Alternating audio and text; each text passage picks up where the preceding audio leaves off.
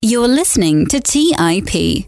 On today's episode, I sit down with Michael Gayed. Michael is the portfolio manager at Toroso Asset Management and writer of the Lead Lag Report. Michael's white papers have won multiple awards, including the Charles H. Dow Award in 2016. In this episode, we discuss the interesting correlation between gold and lumber and how to use it as a key indicator, when to use leverage and when not to, how a highly active tactical rotation approach can beat the market, and a whole lot more. This was a very interesting discussion because we discussed a lot of quantitative tactics that we don't often explore on the show. I hope you find it interesting as well. So without further ado, please enjoy my conversation with Michael Gayed. You are listening to The Investors Podcast, where we study the financial markets and read the books that influence self-made billionaires the most. We keep you informed and prepared for the unexpected.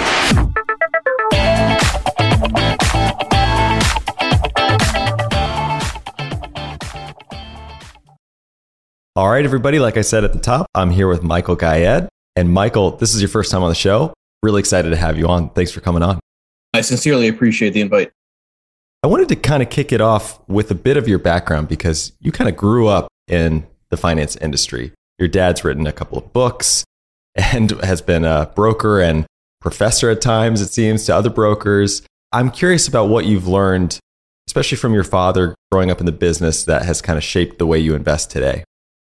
Now, I appreciate that question because there's sort of a family history to this industry that I so dearly love. So my father worked in the mid to late 80s at Merrill Lynch and was on the same team as Bob Farrell. Now, for anybody that is old enough and may recognize that name, you may be familiar with Farrell's 10 rules, which if you Google them for all the newer investors, I encourage you to take a look at those rules. And he was sort of this legendary technician at the time. This was before the era of the internet, when you could overlay a moving average instantaneously with a click of a button. So my father worked on his team. He wrote 2 books on markets. One of them was on the crash of 87, which he predicted would happen 2 months before it did. That's why he wrote the book afterwards. And then wrote this book, Intermarket Analysis and Investing, in 1990. Was never a runaway bestseller. But after he passed away, I decided to honor his memory, got the rights to the book back and republished it. So I kind of grew up under a lot of osmosis, so to speak, from his passion for markets. Every single dinner conversation, there would be some talk about some stock or some macro event or something. And I'm just a kid trying to play my Game Boy at the time, right? So you get that. And then, I joined the family firm after I graduated from college. My father was the CIO, Chief Investment Officer. He passed away in 2008. Lehman Brothers happens. My whole world's in shambles between the personal pain plus the professional disaster, right? Because I had no name, I had no credibility, I had no connections. And who am I? I'm a guy that just got my CFA charter in 2008. My father passes and Lehman Brothers happens. Right? So it's like an unbelievable time in my life. And the question you asked, which is what's the one thing I kind of learned most from my father, is you got to find a way to persevere. He has a quote in his book, Intermarket Analysis and Investing, about perseverance, and having gone through the personal and professional pain and really kind of resetting my future course. That lesson of perseverance is what got me to where I am today. Whether it's where I hoped it would be or not is irrelevant. I kept on moving forward because I had no choice. You mentioned first of all, I'm sorry for your loss. You mentioned the Bob Farrell's 10 rules. I'm wondering if you have adopted those 10 rules for yourself, if any of them stand out to you. There's a couple of interesting ones on the list. I'm just curious if any of them ring as truth for you or if there's any that you challenge. So if you follow me on Twitter at Lead Lag Report, there's a line that I say, a tweet that often gets a lot of engagement, which is arguably a derivative of one of Farrell's rules, which is opportunity always exists when the crowd thinks it knows an unknowable future. The rule that's probably most tied to for Farrell is if everybody thinks one way, it's going to be the exact opposite, which is basically an argument for contrarianism to some extent. That one always, to me, resonated because the one commonality that everybody has in this industry is nobody can predict tomorrow.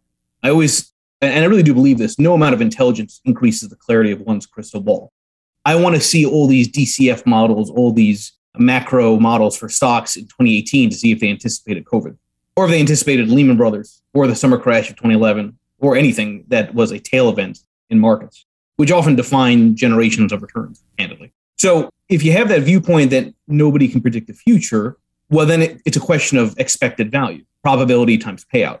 If everybody thinks one way, they're all betting on the same pot. Well, that means that you're splitting that pot up among many, many, many participants. Those participants could be right, but the payout's going to be small because everyone else is betting on that pot. If you bet the other way, you're not making a bet that you're going to be right. You're making a bet that the expected value is going to be a lot more than betting with the consensus. And that's a nuance, I think, in the way people tend to think about contrarianism. It's not a function of just being negative or be positive at extremes. It's trying to see, what is it that the crowd is so certain of? Because if they're so certain of it, they've bet on that outcome, probably with 100% conviction.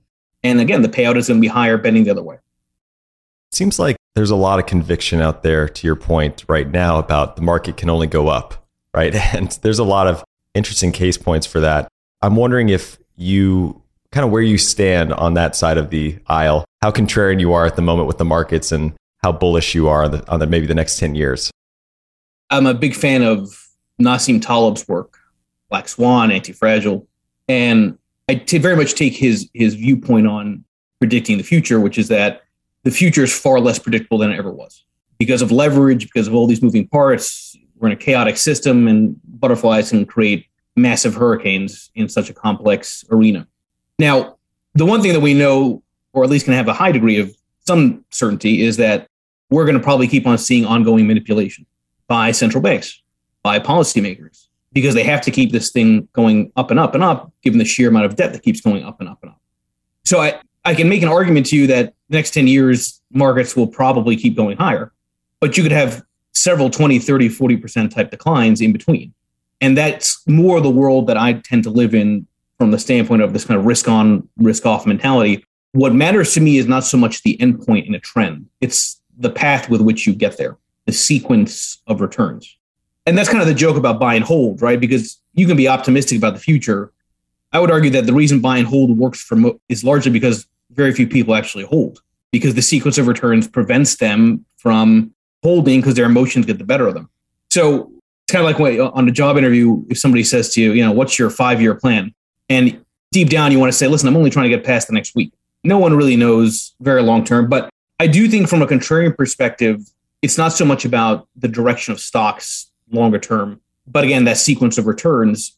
Greenspan was very prescient when he published his book, The Age of Turbulence, because every age of turbulence needs an age of moderation before it. Every period of high volatility needs a period of conviction of low volatility being extrapolated out into the future because of the most recent past.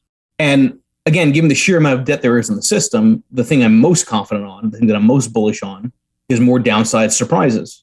That you're going to see more of these real big air pockets that scare everybody, that may ultimately come back and could come back very quickly, just like we saw with COVID. But I think it's going to be a much rockier ride. And again, I'm kind of hoping for that, right? Because that's the world I live in terms of the ATAC funds I run and the risk on, risk off mentality I bring to the table. So given your experience coming into the industry right at the time of the great financial crisis, the global financial crisis, and Lehman Brothers collapsing, et cetera, I have to question a bias there, especially with what you just said, because I saw a quote recently, I can't remember who it was, but it was something to the effect of, the market just went down 5% last week and everyone started panicking, right? And the person I was following said, look, this is not how it works. At the top of a market, people don't panic at 5% sell-offs. They're indifferent. You get to this place of euphoria. Going back to Bob Farrell's 10 points, one of them is people buy the most at the top, right? So it seems like if you add those two things together, it sounds like we still have a bit of a potential, I guess, for a crash up, right? Before things get a little bit more high volatility, as you mentioned. What's your take on that? It's a very good discussion point. So I know I'm biased. Everyone is biased. By the way, there's a lot of studies on behavioral finance that show that just because you're aware of a bias doesn't mean you can prevent it. My bias is I always want to see risk off. I want to see some volatility. I say that selfishly because, and I've proven this in these different papers that we'll, I'm sure, talk about, alpha comes not from being up more, comes from being down less. If you really want to outperform, it's not about taking on more risk. It's about taking on the right risk at the right time, which is after a risk off. And that's why it's so hard to beat the market on the upside unless you use leverage, right? You can outperform the market over long periods if you can cut off the tails, right? The extreme declines, or at least, and you can do that by identifying conditions that favor it. So, and that's how I stand out. The mutual fund I run, the ATAC rotation fund, last year was up 72%. Not because I did anything magical, but because I had a risk-off moment. And the signals used in that fund did what they historically do. They got ahead of that tail event. Now, having said that, it's also nuanced in terms of thinking about people buying at the top as far as when the top actually occurs. Here, sitting in 2021, the reality is ever since February, most stocks have gone nowhere. So when the S&P goes down 5%, it feels much worse for everybody else because most people are not their individual stock positions, may not necessarily have the S&P. They have smaller cap stocks, which have gone nowhere, emerging markets that have gone nowhere. So the pain's a little bit more accentuated because they've gone sideways for a long time. The other part of this is that, keep in mind, I think the dynamics are also very curious, right? Because I saw some stats, something like 40% of fund flows automatically go to S&P linked vehicles, right? 401k, automatic investing, things like that. So people are taking, I would argue, undue bullish risk automatically, not even realizing how much concentration risk everybody else has in those areas. So they get nervous because they're automatically exposed to the area which everyone is most exposed to, putting a portion of their paycheck every day. It's not because they themselves are doing the buys manually. You see what I'm saying? So I think there's a nuance in that sort of line of thinking. I would agree that the sensitivity towards declines and the way that the VIX spikes on very minor declines shows there's a degree of nervousness, right? Which you can argue is the wall of worry that markets need to climb. But again, I go back to which markets. If it's the S&P, that's a different story in the small caps, emerging markets, Europe. There's a lot of nuances in that discussion. And the final thing I'll say to that is a lot of these maxims are very hard to actually test. It's very hard to actually quantifiably say, this is the moment where everybody is all in on equities. You can point to sentiment, but the reality is even that's, and I've done tests on that, even that's a little suspect in terms of the reliability there. So this stuff sounds good in terms of conversation, but in reality, I don't think you can really create a strategy around any of that. It's funny, right? Because there are these two stats, up capture, down capture. So what percentage of the upside is your strategies, your portfolio capturing when the S&P 500, for example, is positive versus when it's negative? And if you were to look at the S&P over the last 15, 20 years and say, okay, I'm only going to capture 50% of the upside and capture 50% of the downside, meaning half both ways. S&P's up 10, you're up 5. S&P's down 10, you're down 5. You destroy buy and hold performance, even though you're underperforming on positive periods. Why? Because of the math of the downside being so brutal. Anyway, we all know the classic example, right? You're down 50%. You have to double to break even. But you don't need to be down 50%, even 10, 15%. If you can cut off some of those large declines, you have more capital to compound off of. And people underestimate the power of mitigating risk at the right time. They always want to be up more than the stock market and view that as the way to beat the market. But again, it's very hard to beat the stock market when it's going up and to the right. It's very easy to do so when you have a systematic approach that allows you to play defense, hopefully more correctly than not. The key part of that, of course, is that you cannot have a strategy or a signal that possibly allows you to be up substantially and down substantially, down less substantially by equal magnitude. In other words, if you're going to play for downside protection, you have to give up a probably decent chunk of the upside because you're going to be wrong in playing defense. And I think that's something that a lot of people in the Twitterverse seem to forget. If your approach is to be risk on, risk off, and you need some risk off, you're going to keep slowing down, entering a storms, never having an accident, always being late to your destination. Your up capture less than 100%. But the one time it works, it really kind of saves your life. But you don't know when that time is, so you have to keep on slowing down. You have to keep on playing defense. And that is very hard mentally for most people to do because everybody wants to tell their neighbors, look at this hot cryptocurrency that I bought and made 10x on. Look at these Tesla calls that I bought. It might work for now, but that's not really a longer term strategy. One of my favorite quotes from you is, to kill it in the stock market, you have to not get killed, which is something you're alluding to right now. And I think it's great in theory. I'd love to talk a little bit more about the actual practice of risk management. So I'm a big believer that strong habits start with these small actions. So I'm curious what your recommendation would be to retail investors, something small they could start doing today to help maybe manage or mitigate the risk. Number one, turn off the TV.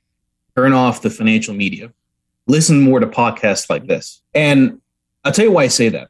Listen, I've done the rounds. There was a stage in my life I was on CNBC and Bloomberg every other day and doing the punditry nonsense because I'm trying to grow my book of business. I'm trying to build a name. But the reality is 99% of what people say on TV, And I'm not saying that as a slight to CNBC or Bloomberg, but the reality is a lot of these talking heads, they say things without actually having empirically tested if what they're saying has merit.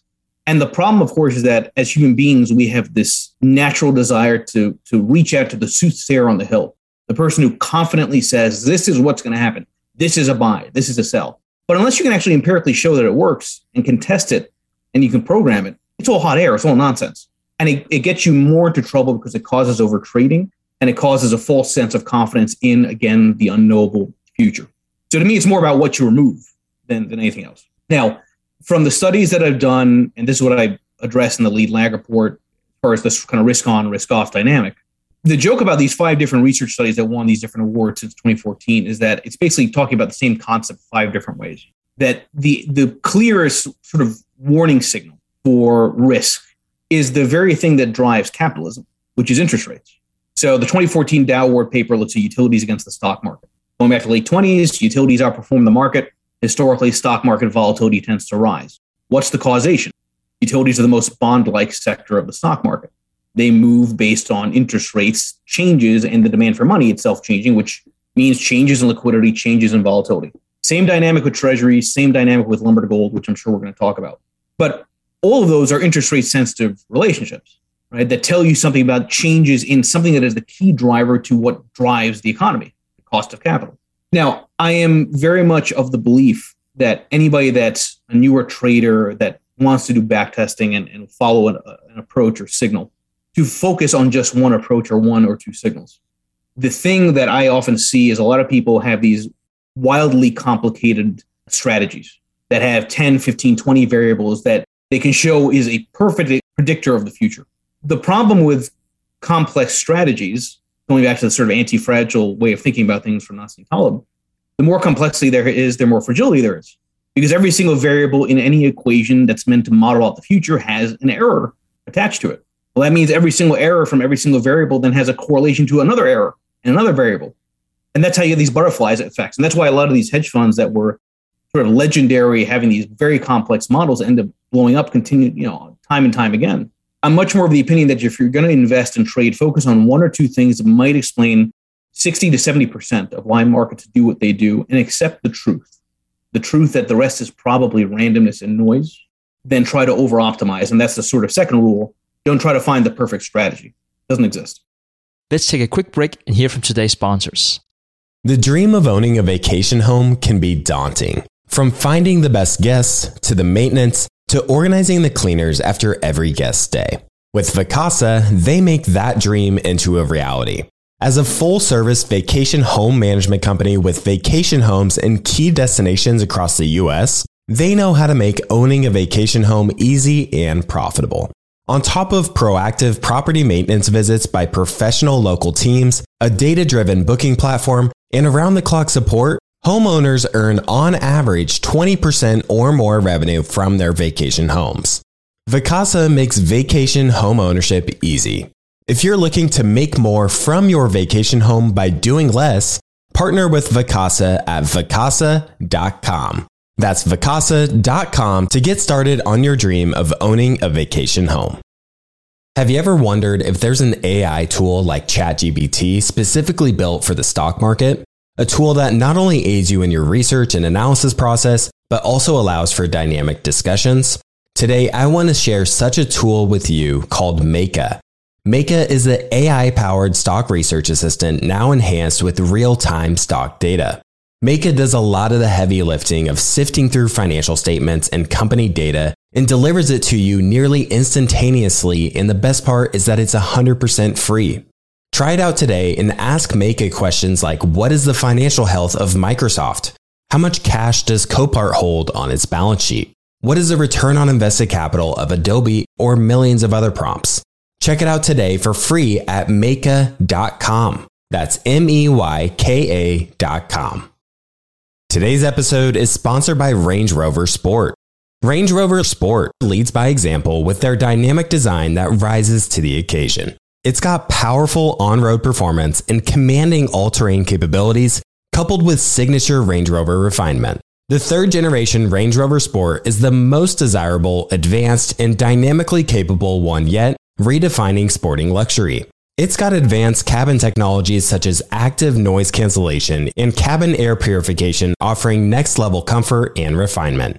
The purposeful cockpit light driving position sets the tone for a focused interior that promotes exhilarating driver engagement. Award-winning Pivi Pro infotainment is at the heart of the experience and provides intuitive control of the vehicle systems. You can enjoy a dynamic drive and total comfort with optional 22-way adjustable, heated and ventilated electric memory front seats with massage function. Design your Range Rover Sport at LandRoverUSA.com. That's LandRoverUSA.com. All right, back to the show. We touched on some of that award-winning research you've written, and I want to go through each of the 4 papers sort of one by one. Let's start with the leverage for the long run. Talk to us about when to lay on the leverage and when we absolutely should not. There's a lot of behavioral biases towards leverage, certainly towards bottoms. And it is factually true that pretty much every single major extreme in the economy and markets has one thing and one thing only in common, which is leverage. I can even take it back further and say that every single revolution in society has been driven by leverage and the wealth gap that causes, right? That enables widening of the wealth gap. Now, the key finding in that paper is, okay, so you don't want leverage, obviously, when things are falling apart because you have a massive drawdown. And the enemy of leverage is volatility, right? So the more volatile, the more swings are for the stock market, the more leverage hurts you because you're basically levering at the exact wrong time. You're going 2 or 3x the market when it's down 2%, and then you're actually levering up more after you've had a gain when it could then go back down. And that's where volatility kind of hits you. It's called the constant leverage trap. So if you go with me that volatility is the enemy of leverage, well, then the question becomes, well, how do you identify volatility? So what that paper does is it goes to everybody's favorite indicator, the moving average. Now, a lot of people, I think, when you hear in the media, oh, stocks are above moving average, they're trending higher because they're above their 50-day, their 200-day moving average. They completely get it wrong as far as what a moving average really does. Moving averages don't tell you about trend. Moving averages tell you only about volatility. If they told you about trend, a simple 200-day moving average crossover would beat buy and hold. It doesn't. I can show you that quantitatively. Any number of markets, any number of indicators, because they're false signals. So the uniform finding in that paper is that when you're above a 200-day moving average, whether it's stocks, bonds, commodities, or below, and even smaller time periods, 50-day, 10-day, volatility is lower when you're above a moving average. Volatility is higher when you're below a moving average, right? So, okay, then let's use that as your trigger. Lever up when you're in low volatility, when you're above a moving average. De-lever when you're below moving average. And what you find is that that's really the only way to properly time leverage for the long run. In other words, that's the only way to really not suffer severe drawdowns, because severe drawdowns happen with severe volatility. Severe volatility tends to happen when you're below moving average. That's sort of the key finding. A lot of people are surprised by that paper because it's actually arguing more for risk management than taking on more risk. The magic comes from the deleveraging, not from the re-leveraging. That's the key part of that. Wow, that's incredibly fascinating. The next one that really stood out to me is the correlation between assets, because I'm really interested in that kind of thing, especially right now. Talk to us about the thesis behind lumber. It's called Lumber Worth Its Weight in Gold. So talk to us about the correlation between lumber and gold. Yeah, it's always been the paper that got the most attention, certainly this year in 2021, because lumber spiked and then subsequently collapsed. And it's funny because I get people that would poke holes at it saying, oh, it's some random relationship. And these people are, meanwhile, are saying that from their home, which has about 16,000 board feet of lumber. So it's not that it's some magic relationship. Why is lumber relative to gold anticipatory of anything related to the stock market?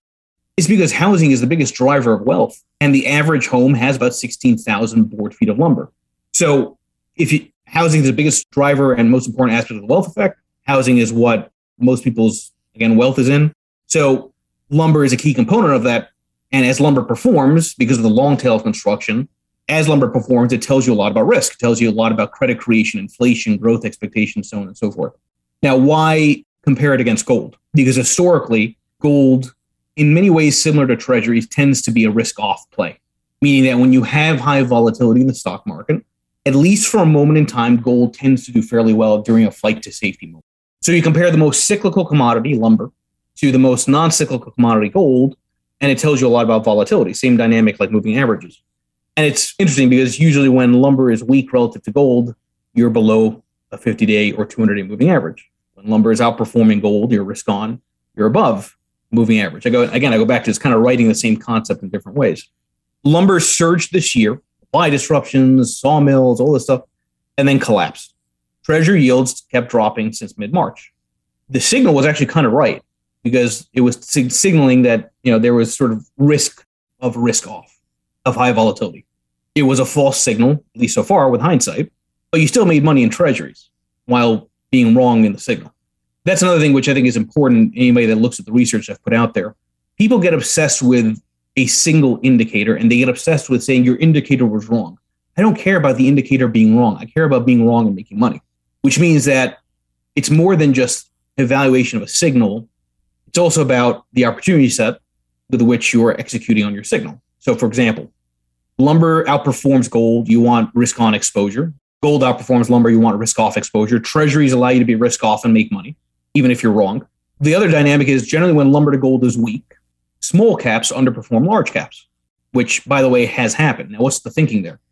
Well, lumber is a play on, again, domestic consumer strength, wealth effect, housing. Small caps are more sensitive to the domestic economy. Large caps are more multinational. It would stand to reason that if lumber is doing well, that you would want more sensitivity to the U.S. economy, which is what small caps afford you. Otherwise, you want more safety from the diversification of large cap multinational revenue streams. Another example of how it worked, even though you can say with hindsight the signal was wrong in terms of being risk off. Small caps have done nothing since February, right? So again, I go back to there's a lot of nuances with any strategy. It's more than just on or off, market going up or market going down, or even volatility going up and volatility going down. It's also about the interaction of different parts of your opportunity set. And the opportunity set in many cases can be more important than the signal itself. When you were mentioning the 50-day, 200-day moving average as a signal, what's the benchmark there? Are you talking about the S&P being below its average and therefore look at the signal of that indicator? What's fascinating is that it pretty much is true across almost every single major asset class, meaning S&P, Dow, individual stocks, high yield bonds, corporate credit, that you end up having these sort of underreaction, streakiness when you're above a moving average, more consecutive up days, whereas when you're below, you have more volatility, more seesaw, more extremes. Doesn't matter whether it's equities or bonds or commodities as well. You see the same type of volatility change, irrespective of what asset class, what benchmark. Very interesting. Let's go on to an intermarket approach to beta rotation paper, because I have a lot of questions, I think, around this, especially around volatility. So let's start there. So that won the 2014 Dow Award, and that was sort of the one that started it all. And it has the longest history. It goes back to the 1920s. So again, utilities outperform the stock market. Generally, stock market volatility tends to rise. One of the stats in that paper shows that in the top 1% of VIX spikes, those real collapses in equities. Historically, utilities are already leading 75% of the time before that top 1% VIX spike takes place. It warns you in advance of the conditions. Now, by the way, that doesn't mean that every time utilities lead, you have an extreme VIX spike. Instead, when you have an extreme VIX spike, utilities tend to already be leading. And we should revisit that because that's actually an important distinction. Now, 75% of the time is pretty good. But of course, that means 25% of the time it misses it. And I always use that line on Twitter at Lead Lag Report. No signal is infallible in the small sample.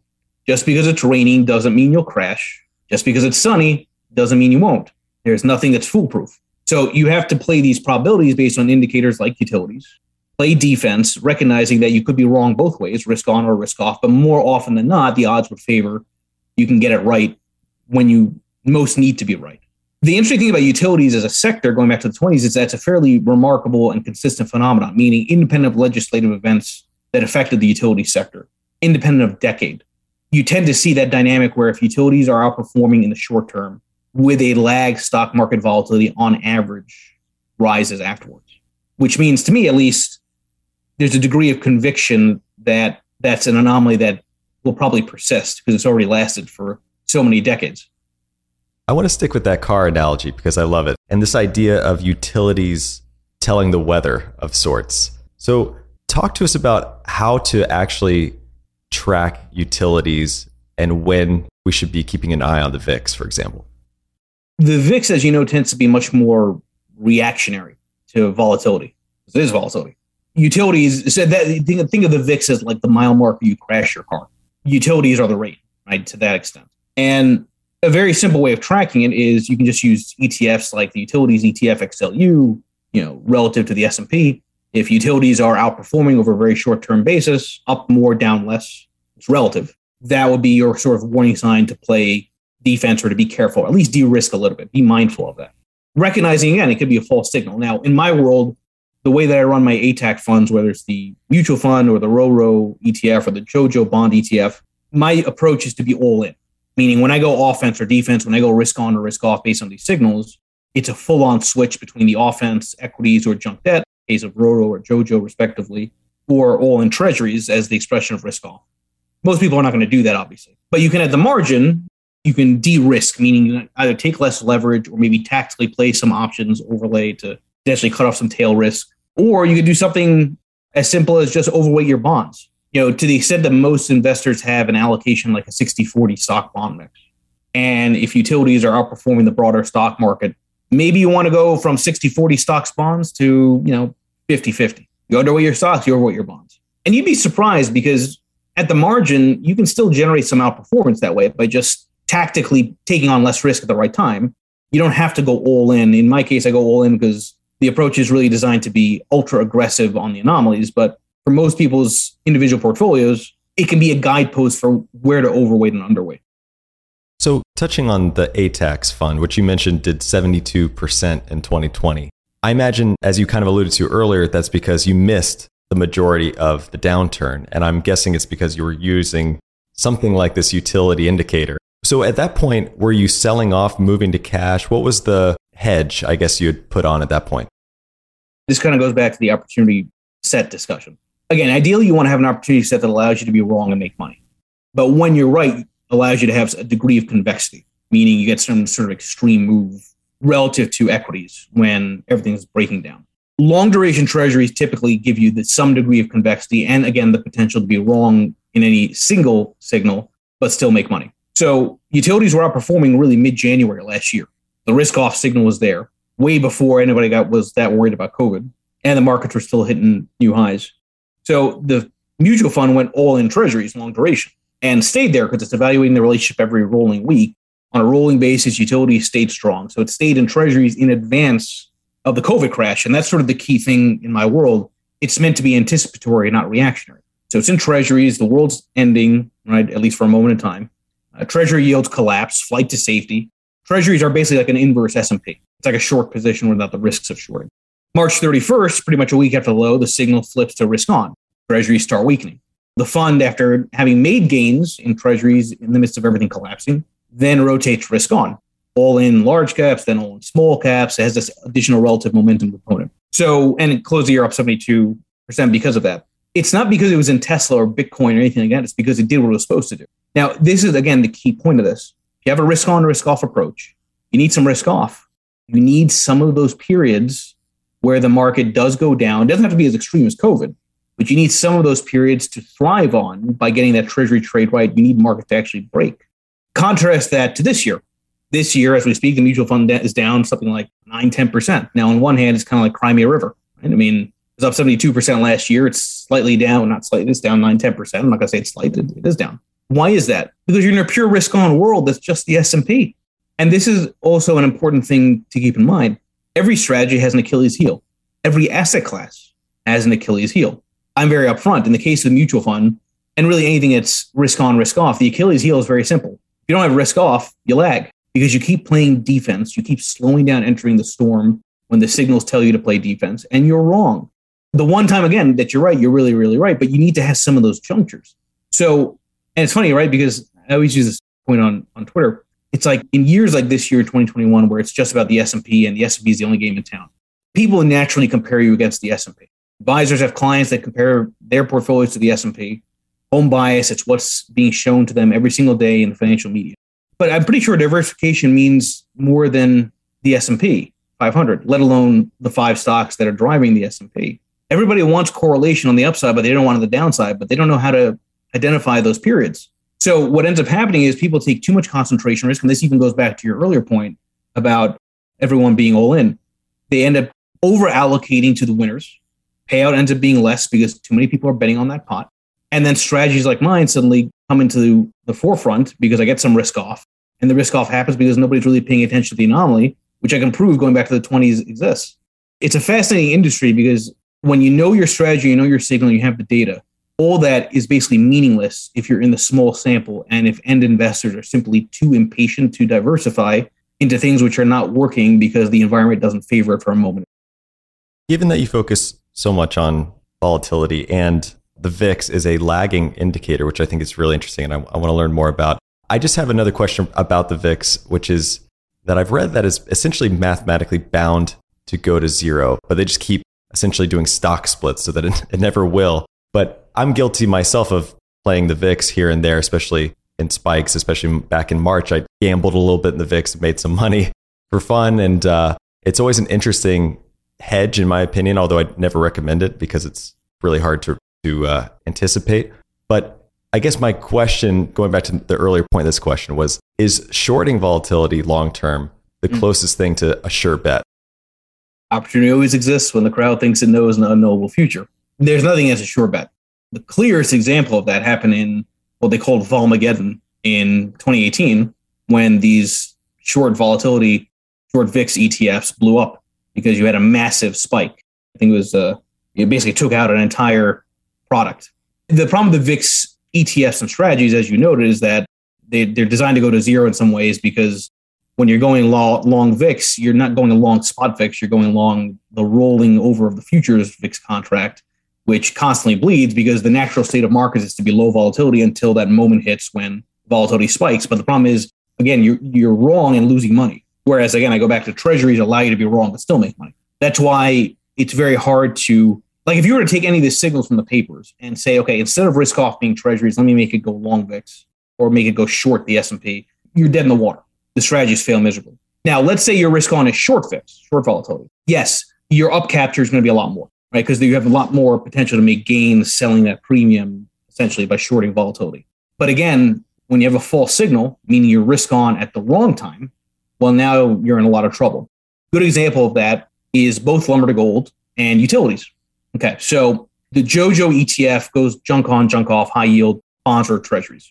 It uses the utilities trigger. So utilities outperforming the market, risk off goes treasuries, utilities underperforming the market, risk on, high yield junk debt.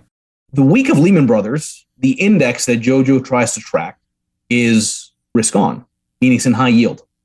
So it loses money as the world is ending. It's a false signal. Now, it's a weekly approach. It writes itself and then goes fully into treasuries towards the tail end of 2008 when you had QE1 and treasury yields collapsed and ended up, the index ended up closing the year very positive. If you're short volatility the week in Lehman Brothers, you're wiped out. False signal. In the case of RoRo, the ETF, risk on, risk off, equities, treasuries, uses lumber to gold. The index that RoRo attempts to track was risk on end of February last year as the COVID crash is just starting. You're short vol, you're dead in the water. That was a severe hit the moment things really started kind of shutting down. Again, it righted itself because it's a weekly approach and then went treasuries and then recovered. The lowest the index ever got on RoRo's index is like 20% as far as the drawdown. But again, my point is that no signal is infallible. Your opportunity set is really critical. There's no such thing as a sure bet. Short volatility is like playing with fire because if you're wrong, that can wipe you out. And that's sort of where I would caution people in terms of thinking about taking that as your risk on opportunity. So there's another paper you wrote called An Intermarket Approach to Tactical Rotation. Is there anything in that paper we haven't discussed that you want to highlight? It's a similar idea, right? So instead of utilities against the market, it goes for the jugular and says, well, this is about interest rates. Well, let's play with treasuries. And instead of looking at the yield curve on the shorter end, let's go longer out and look at 30-year treasury total return relative to intermediate 10-year. So it's a form of yield curve flattening. A very long duration is outperforming intermediate, same dynamic with a lag, stock market volatility tends to rise. And again, same dynamic when long duration treasuries are outperforming intermediate, tends to see utilities already outperforming, and to see lumber to gold weak, you tend to be below the moving average. It's all the same idea. But it's a similar finding, right? That it tends to move in advance. The key thing is you have to manage risk in advance of the risk actually manifests. And it's kind of an interesting dynamic because when I used to be on the road and present at CFA chapters across the country. And I used to always reference this study I had seen that looked at when most people hit the brakes after, when they have an accident, a car crash. When do most people hit the brakes? And the study, basically looking at all these car crashes and looking at data from the cars, found that most people hit the brakes after the car crash has already taken place, which kind of makes sense, actually, because your body's in motion, right? So, and people tend to respond the same way in their portfolios. They tend to take on So it's like, why is it that after 2008, all these black swan funds got so much assets? Because they're hitting the brakes after the crash already happened. You have to manage it beforehand. But again, if you're going to manage it beforehand, you have to be willing to lag on the upside, which means you have to have the patience to go through the false signals. Again, it's all the same dynamic, but the key thing remains you've got to be aware that you're going to be wrong, but when you're right, you're really, really right. But you don't know when that really happens, so you have to keep going through the false signals along the way. You have to give up a little to get a lot. I started out my career, before I ever learned about Warren Buffett or anything like that, I was going through programs that were teaching technical analysis, and I was really into it there for a long time. I've kind of shied away from it now, being more of a buy and hold investor, caveat to when I play with the VIX every now and then. But sometimes I use it. I'm just kind of curious how you look at technical analysis. What tools, what studies you typically rely on the most? I'm very much quantitative in my thinking, even though I put a lot of qualitative narrative in the lead lag report. But I think there's two schools to technical analysis, right? One is pattern recognition and triangles, pendants, and things like that. There's oscillators, and then there's more sort of quantitative testing. I think the problem, and I share some of the cynicism it sounds like you have with the field. I think the problem with technical analysis is that if somebody tells you it's more art than science, run away. Because unless you can test it scientifically, which would be a back test, rules-based, you can't really have faith that any single drawing or pattern that you see on a chart means anything, right? And that's, I think if you understand this, it's one of those things that really very few people, I think, really understand when it comes to investing. You got to empirically test if what somebody says is valid has any merit, right, from historical data. And my point is that with some of these more kind of wishy-washy types of patterns, it's hard to actually do that. Now, having said that, I do believe that a lot of people use technical analysis in a way that actually makes technical analysis valid because everyone else is following. The self-fulfilling prophecy. Exactly right. That's exactly right. And from that standpoint, I think you have to be aware of some of these things, right? Because if a lot of people are starting to buy something because technically it looks oversold, well, it's probably going to start rallying because everyone else is seeing that it's oversold and they start buying, right? So exactly to your point, what one believes to be true is either true or becomes true. That great quote, I forgot who said it. But I think from that standpoint, awareness is needed. My approach is much more intermarket analysis, which is a branch of technical analysis along the lines of John Murphy, Martin Pring, and of course my father, under this idea that certain parts of the marketplace will move first and then there will be a lag. A good example actually is, as we're chatting here late September in 2021, a good example of that is what's happening with oil, nat gas, and treasury yields. Yields have been spiking the last several days, which makes sense because oil's been spiking. And why does that make sense? Oil's spiking affects bonds because oil is a form of cost, is a driver of cost push inflation. So if oil's rising, that means cost push inflationary pressure is increasing. Yields should be rising to reflect that. But it happens with a lag. Oil moves first, then bonds react. That's sort of different than the more reactionary patterns that I think you tend to see in technical analysis. I'm a fan of being aware of most things, but be skeptical of everything. Yeah, my favorite quote on technical analysis is that it's astrology for men. I think it's a meme I saw somewhere. You talked about the 50 and 200-day moving average. I've always had a question around that. Why 50 days? Why 200 days? Is it just back tested to hell? Did they try 49? Did computers just run through every single number and say, hey, this one looks the most accurate? I suspect that there's an element of the mind likes numbers that end in zero. I'm sure you can find some kind of psychology test that shows that. With that leverage for the long run paper that looks at moving averages, the finding goes from, I think it was 10 days to, 260 days. Even if you did like a simulation and said, okay, let me do 11-day moving average, 12-day moving average. There's nothing magic about 10, 50, or 200. The phenomenon about volatility rising or falling based on whether you're above or rather below and above, respectively, the moving average, that's there no matter what. It just will happen at different times, but overall, the finding remains the same. But yeah, no, I don't think there's anything magical about it. But, it's funny, right? Because to the extent that things like 200-day and 50-day are in the lexicon, it will impact price movement short-term because algorithms will trade off it. So again, I go back to you got to be aware of it because others may be coding things based on something that probably has no real causation behind it. But suddenly there's causation because now there's money actually flowing, acting on it. Great point. A lot of people, especially on Twitter, really only on Twitter, I guess, a lot of the Bitcoin crowd on Twitter has laser eyes in their profile pictures these days. And your profile picture, you have one lumber, one gold coming out of your eyes. I love it. So leaving Bitcoin aside, what is the current bull case for gold in your opinion? Because it has been lagging after that initial run up last year. You answered the question by saying that. So look, there are a lot of studies on mean reversion in markets.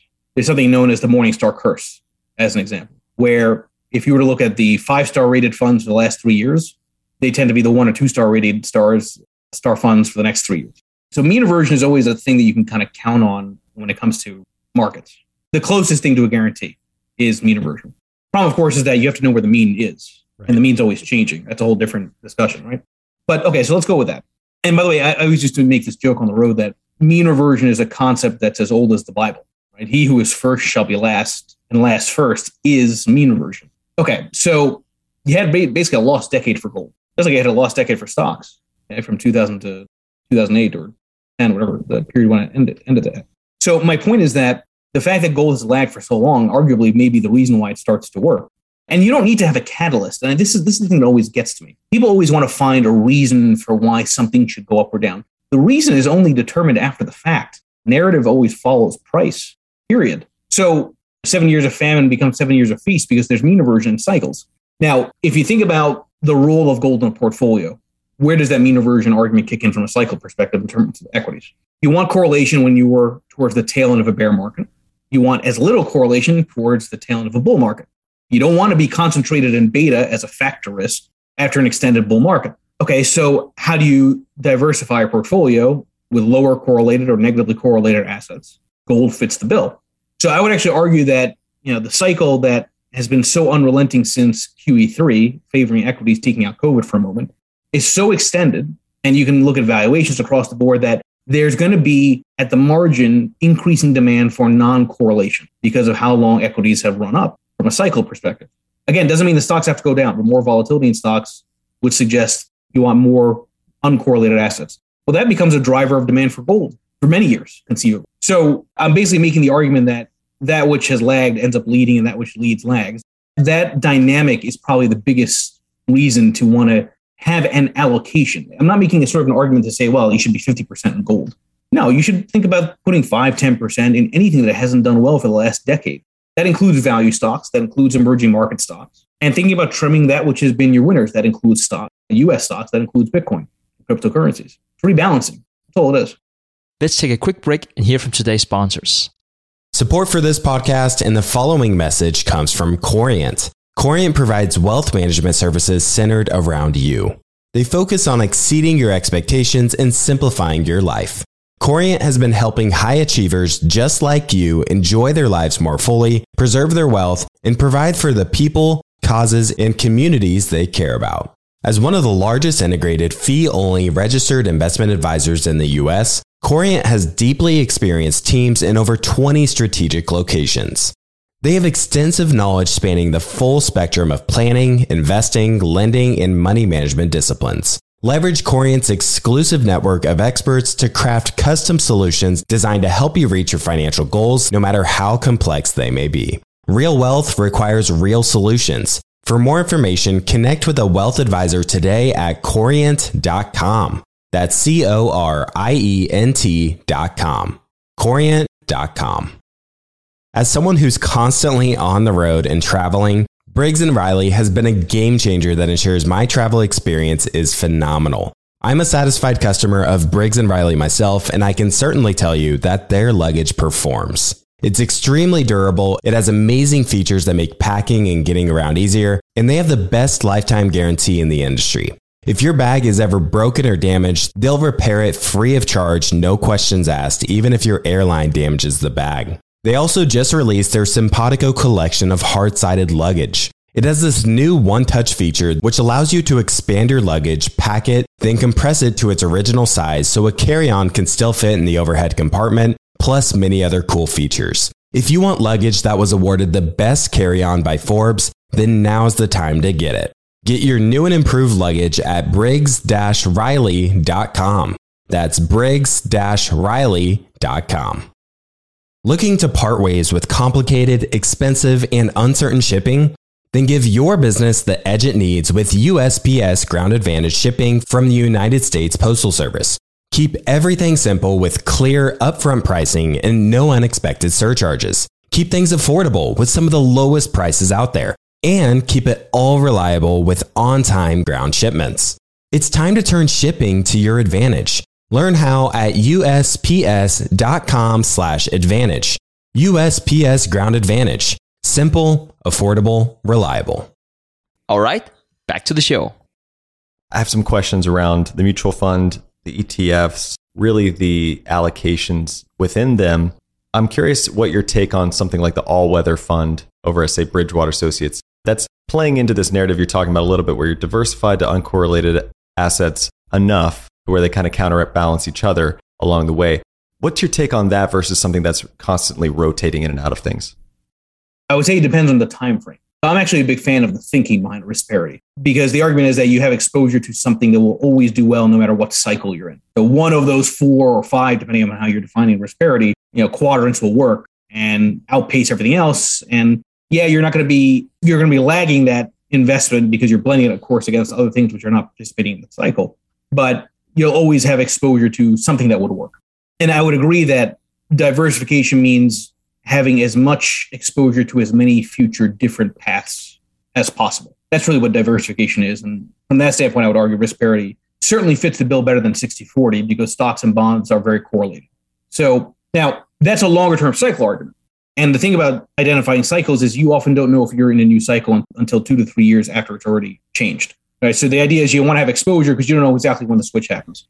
Now, in my world, the sort of all-in risk-on, risk-off, it's a different dynamic. It's almost the exact opposite. It's saying, no, the short-term dynamics favor some kind of risk, right? Risk-off, some kind of risk condition. I very much believe that markets are largely efficient longer term, but in the short term, they are not. That's why all the papers basically, for the most part, look at shorter-term timeframes and look-back periods to determine the offense and defense. So while risk parity says you can't predict, so have exposure to everything, risk-on, risk-off says you can identify the weather, so slow down entering the storm. They're actually very much complements to each other, but it's really because they take different time frames into account. One's much longer term risk parity. One is more tactical short term based on very visible anomalies that historically have persisted over time. And I'm guessing you packaged some of these things up into an ETF because of those rotations. The transactions are more tax efficient that way. Certainly for RORA and JOJO, the risk on, risk off ETF and the bond fund JOJO. It's funny, I actually think that JOJO will probably be the most interesting over time for most people, I think, because nobody knows what to do with bonds. And if the two biggest risks for bonds are credit risk and duration. Well, I'm rotating around credit risk and duration, which kind of makes it intriguing. But yes, you're correct. And Taroso, which is the parent company, and we're the ones behind not just the ATAC funds, but the blockchain ETF, BLOK is our fund, the risk parity ETF, RPAR, we help bring to market. We're very much in the space, but the ETF structure is certainly more ideal. Now, there is something there's a caveat to that. In many ways, too much transparency can be very damaging to investor return. Now, that sounds very strange for me to say.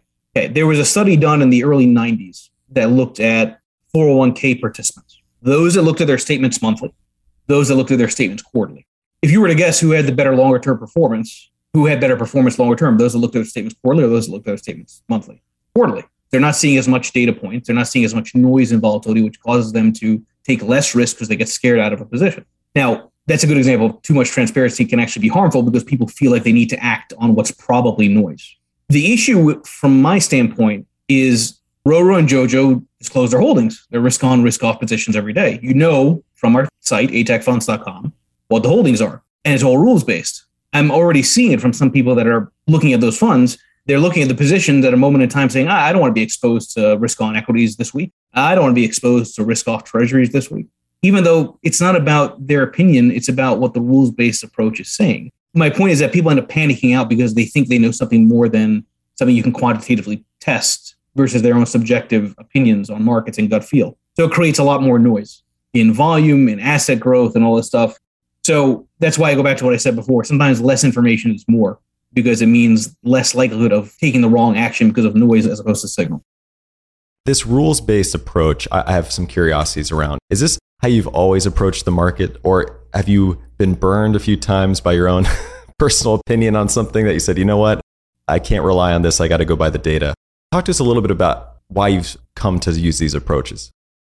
So a lot of this really came from my having to survive coming out of 2008, right? So I was one of TradeStation's clients, users, and I learned easy language and tested everything imaginable. I read every single white paper I could imagine because I had to live my life and I had to look for a job. didn't want to sit there in front of a screen and trade based on opinion. I wanted something that would automatically do it for me. So I was trying to find a way to do that throughout 2009 as the world is still shivering from the great financial crisis, just so I could try to find a job anywhere I could, right? So it was almost out of necessity that made me seek out something that could be automated, that could be rules-based, so that I could do other things.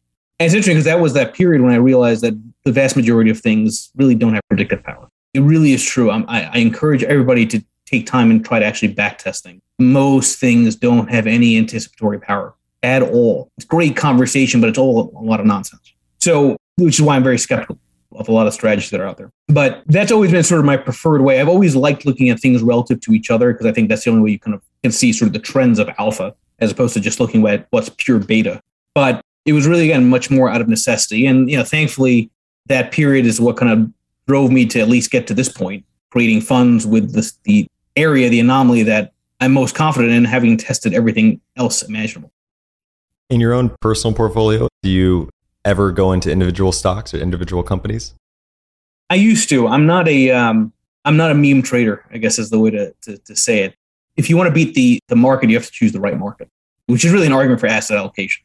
So you always go back to the proven studies. Brinson B. Barrow and Hood in the late 80s basically showed that asset allocation is the key to everything. It's not about the individual positions. It's about the average of the positions. And I tend to not want to try to reinvent the wheel because I believe there's much more I can do to uncover and make progress. So because the studies are pretty uniform on that point, why should I do individual stocks? Now, by the way, I will say on that note, I do write about individual stocks. I'm one of Seeking Alpha's writers, in addition to the lead lag report, which is much more ETF and asset allocation oriented. I do that because the reality is a lot of people still like to talk stocks. I try to add some color, some interesting points about narratives. But as far as my own personal investment style, I would much rather be choosing the right average than choosing the individuals in the average. For a fund that has so many different allocations across different asset classes, what do you choose as the benchmark if it's not the S&P? This is the challenge. This is because, to your point, the turnover on all three funds, the ATAC Rotation Mutual Fund, Risk On, Risk Off RORO ETF, the JOJO, Junk On, Junk Off Bond ETF, the turnover on all the funds is expected to be well north of 1,000% for active. It's like I always laugh when people debate active versus passive because they overweight Apple by 50 basis points. It's like, dude, that's not active, right? That's not active share. So, and they're very active because the anomaly only lives in the short term. It goes back to markets are efficient longer term. It's in the short term where you can see the weather up to the horizon and you have to keep on slowing down. So because of that, you're right. It's very hard to benchmark because how can you benchmark something that's that active? Unfortunately, most people will benchmark it against the S&P, which I love in years like last year, right, in the midst of the COVID crash, but it's not the right benchmark. And that's an important point. I think the way to think about this stuff is you compare it against other tactical strategies, other active, non-correlated or low correlated approaches. And you blend those, the competition basically, and that's your benchmark, right? It's not something that you can really compare against a passive vehicle or passive index by any means. This is a bonus question, but to the best of your ability, do you think your approach has any similarities to something that, say Jim Simons is doing? I am sure that certain indicators are parts of Simons and others, right? When they do their hyperactive trading. I am certainly not smart enough to have as many variables, but I also think I'm probably fairly anti-fragile from that standpoint because I'm only focusing on one or two that define the bulk of why markets do what they do. Interesting. Well, this has been a really eye-opening conversation, Michael. I really enjoyed it and really enjoyed your papers as well. I really recommend everyone to go read them and check out the Lead Lag Report. Before I let you go, I'm going to give you the opportunity to hand off to our audience where they can learn more about you, where they can follow along, find all your research, etc. I appreciate that. So on Twitter, I'm almost as active as my funds through @LeadLagReport. You can check out the funds at ATAC. ATAC just stands for Atactical, ATACfunds.com. And then for the premium research, it's leadlagreport.com. Everything is basically just variations of the same concept. Kill it on the stock market. You have to not get killed. You have to also be in environments where you could be killed, which is those down periods. And look, at the end of the day, all I'm trying to do is give voice to math. And the stuff that I present out there, it's not magical. You can test it. You can see it's valid. Go beyond the small sample, think longer term, and realize the future, again, is unknowable. Michael, this is fantastic. Thank you so much. Let's do it again sometime. I appreciate it. Thank you. All right, everybody. Hey, if you're loving the show, please go ahead and follow us on your favorite podcast app. Maybe even leave us a review. We'd love to hear from you. You can also find me on Twitter. That's where Michael and I first connected, @Trey Lockerbie. And if you haven't already done so, please go check out all the tools and resources we've built for you at theinvestorspodcast.com. Simply Google TIP Finance and it will pop right up. And with that, we'll see you again next time. Thank you for listening to TIP. Make sure to subscribe to Millennial Investing by the Investors Podcast Network and learn how to achieve financial independence. To access our show notes, transcripts, or courses, go to theinvestorspodcast.com. This show is for entertainment purposes only. Before making any decision, consult a professional. This show is copyrighted by the Investors Podcast Network. Written permission must be granted before syndication or rebroadcasting.